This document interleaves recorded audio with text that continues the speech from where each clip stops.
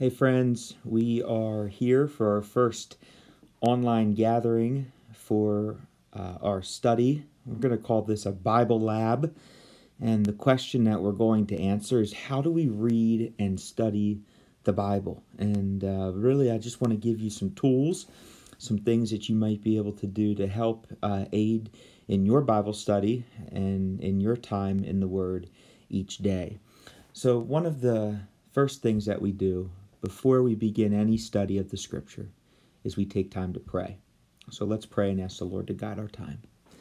Father, thank you for this time we're going to have together around your word today.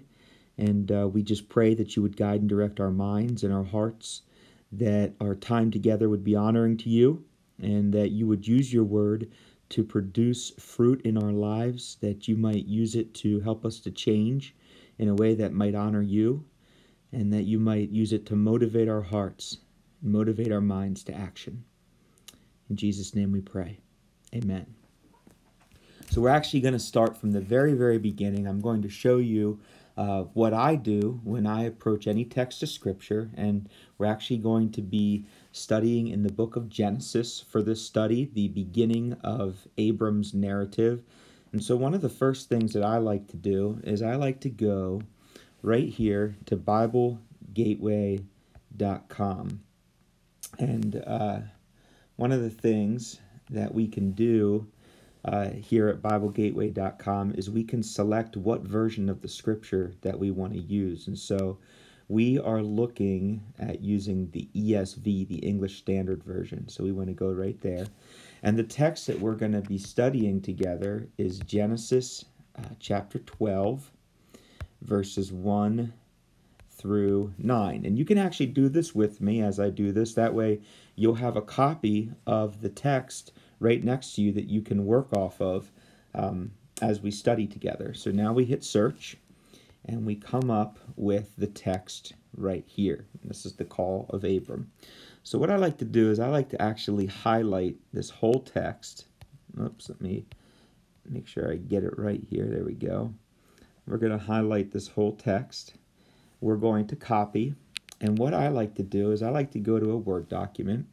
We'll open up Microsoft Word. And we're going to make a new document, a blank document. And I like to actually create a table. Not a big table like that. We're just going to create... if it'll let us. Well, we'll just paste the text in here. And so there's the text pasted into Word. And what you can do at home is you can double space the text on a piece of paper, and then, or even triple space, and then you can print this page out, and you'll have it right next to you to use to study as we go through these 9 verses together.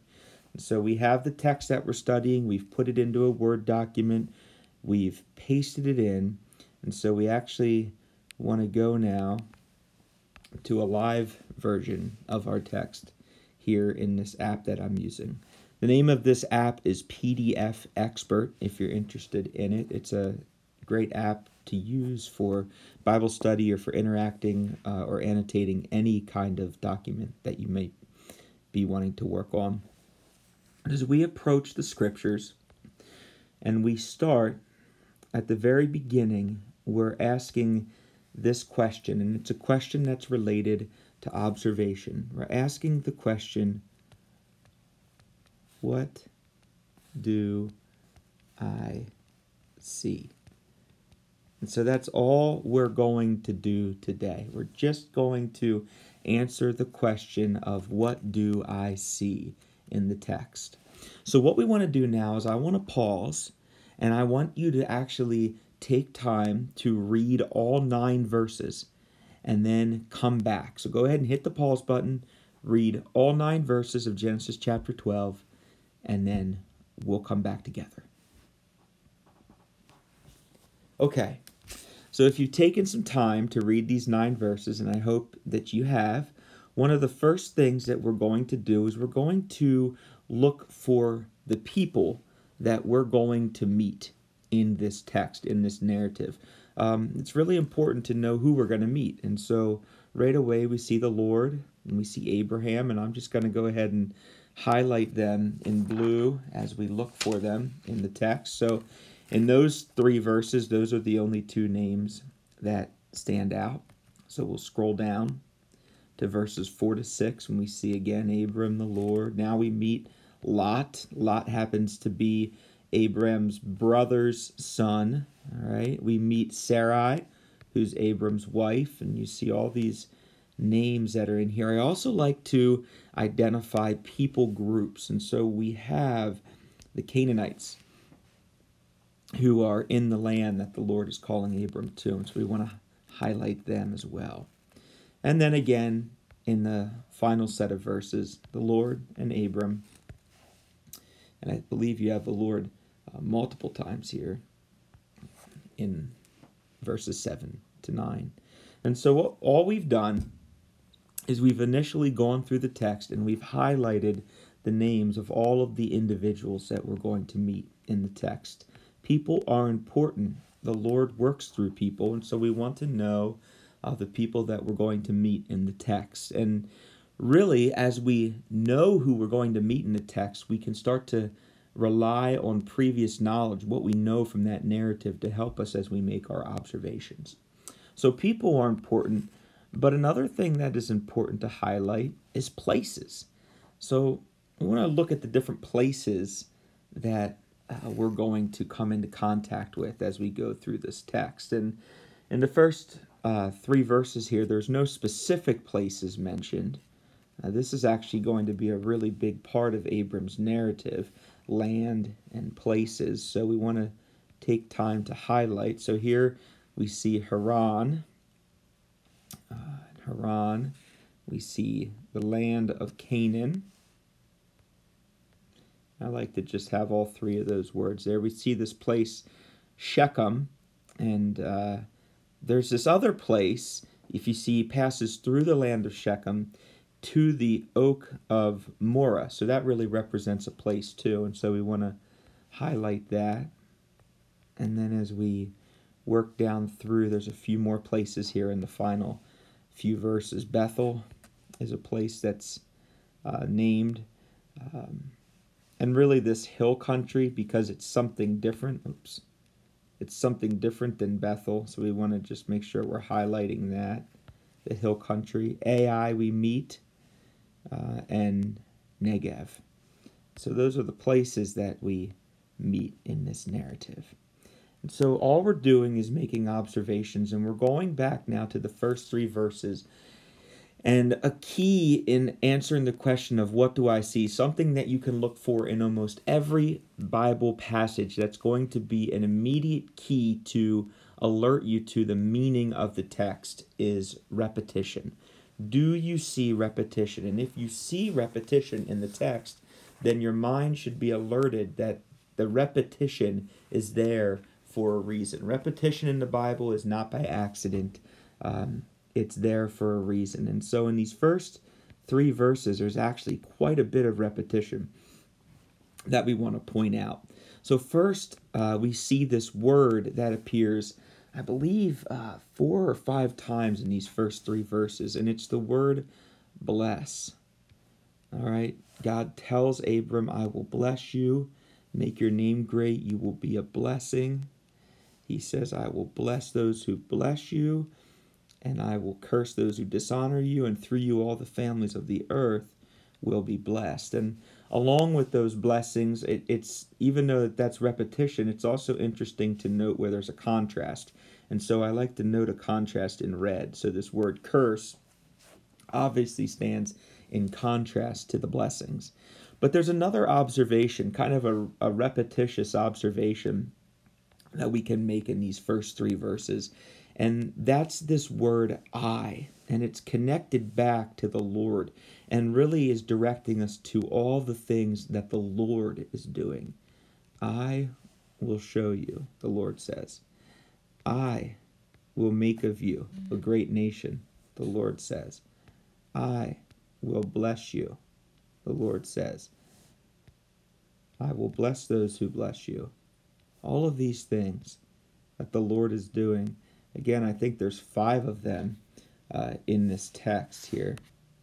And so we just take a look at all 5 of those things, and that's repetition. And we want to just make sure that we make note of that as we study. And so really, at the end of these 3 verses, as we're reading this narrative, we're kind of left with this gigantic question that stands unanswered. The Lord is calling Abram to do some pretty significant things if we think about it. I mean, leaving his place of comfort and going to a land that he does not yet know. And the question really that we are kind of stuck with here is, how will Abram respond? And as we answer that question also leads us into how we actually break down different texts of Scripture, divide them out and find meaning and know kind of where to make the breaks in the chapters. And one of the things that we can look for when we're making breaks in a chapter and trying to determine where a good section to stop is we can look for transitional phrases. And Genesis chapter 12, verses 1 through 9 really uses transitional phrases well. So in verse 1, a new paragraph starts, which is a sign here next to the word now. That means that this is a new paragraph. So this is a good place for a break between chapter 11 and chapter 12. And obviously that's why chapter 12 begins here. But we ended at verse 3 because there's another natural transition right here in verse 4 as we move to the next screen, and it's this word so. And again, you can see that there's a paragraph break, and so this is a good indication that it's a good place for us to break and look at a new section of Scripture. So we're left with this question: how will Abram respond? The Lord has called him to go. What will Abram do? Verse 4, Abram responds in obedience. So Abram went. That's a good thing, isn't it? He went as the Lord had told him. And I think one of the interesting observations that we can see in verses 4 to 6 that's different than verses 1 to 3, kind of contrasting, is verses 4 to 6 are all about Abram's response. Verses 1 to 3, this is what the Lord's going to do. Now verses 4 to 6, this is Abram's response. So Abram went. He departed. Abram took his wife and Lot, his brother's son, all the possessions, the people that they had acquired. And he set out to go to the land. He passed through the land to the place of Shechem. And so all of these things in verses 4 to 6 point us to actions that relate back to Abraham. Verses 1 to 3, God. Verses 4 to 6, Abram's response. So now, just as we were left with a dilemma at the end of verse 3, asking the question, how will Abram respond? We're left with a dilemma again at the end of verse 6, because the Lord has called him to this land. And what we can observe at the end of verse 6 is that when Abram gets to the land, there's a little bit of a dilemma in that, make this yellow, a little bit of a caution. At the time, the Canaanites were in the land. So the land is not unoccupied. That's an observation that we need to make at the beginning of Abram's narrative. There are people living there. And this would seem to stand in opposition to the promises that God has made to Abram in verses 1 to 3. And so we have to, again, ask the question as we come to this point, what happens next? And again, when we ask a question like that, it's an indication that it's another good place to kind of break and begin another portion of text. And so we move to the final 3 verses that we're going to look at today, verses 7 to 9. And again, we're met with this kind of transitional phrase. Even though it's not a new paragraph, we have the word then. And that's a good place to know that it's a good time to break and look for some new meaning in these verses. So we had now, so, then. So what's happening here in verses 7 to 9? There's this dilemma that people are in the land. I'm sure Abram's a bit discouraged because obviously this is the land the Lord is calling him to and people are living in it. So the Lord appears to Abram again. He has not left him. He stayed with him. And I think that's a significant observation to make, that the Lord appeared and didn't just appear, but also spoke again to Abram. And he says, to your offspring, I will give this land. And now this is an interesting word that's used, to your offspring, because when we read up here in verses 4 to 6, we're told that Abram was 75 years old. And so as we're making observation, we might wonder, what offspring? The text doesn't indicate that Abram had any children. And so another dilemma is presenting itself right away at the beginning of chapter 12. And if we didn't know Abram's narrative, we may be waiting, where are Abram's children? Only to find that Sarah's barren and he has none. And that is a major part of his story. And so the Lord appears, to your offspring I will give this land. And then we have to love Abram's response. Abram responds appropriately to the Lord's direction. He builds an altar to the Lord. He builds an altar. He continues on. He moves on to the hill country, pitches his tent, puts down roots, and he builds another altar to the Lord and calls upon the name of the Lord. And so, as Abram comes to this land and gets to the land and sees that the land is occupied, the Lord appears again and makes another promise that he will give this land to his offspring.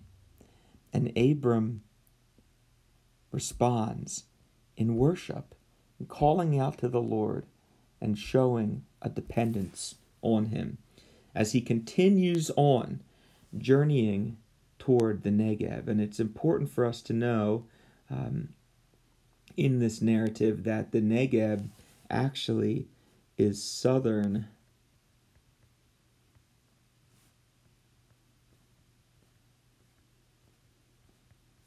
Canaan. That's actually where the Negev is. And so really, in the first 9 verses of Genesis, as we end our time together here, there are 3 themes really that are carried along through Abram's narrative that really come to bear just in the first 9 verses. And really we can represent those themes in 3 words: land, seed or offspring, and blessing.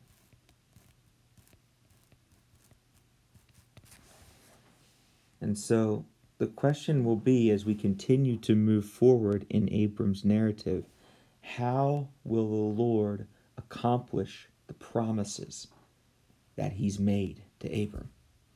Next time we get together, we're going to look at these same 9 verses, but we're actually going to be answering the question of, what does it mean? So we've just answered the question, what do I see? Perhaps you've made even more observations. That would be wonderful. Next time we gather, we're going to ask the question, what does it mean? Thanks for joining us. Hope you're doing well. We'll see you again soon. Take care.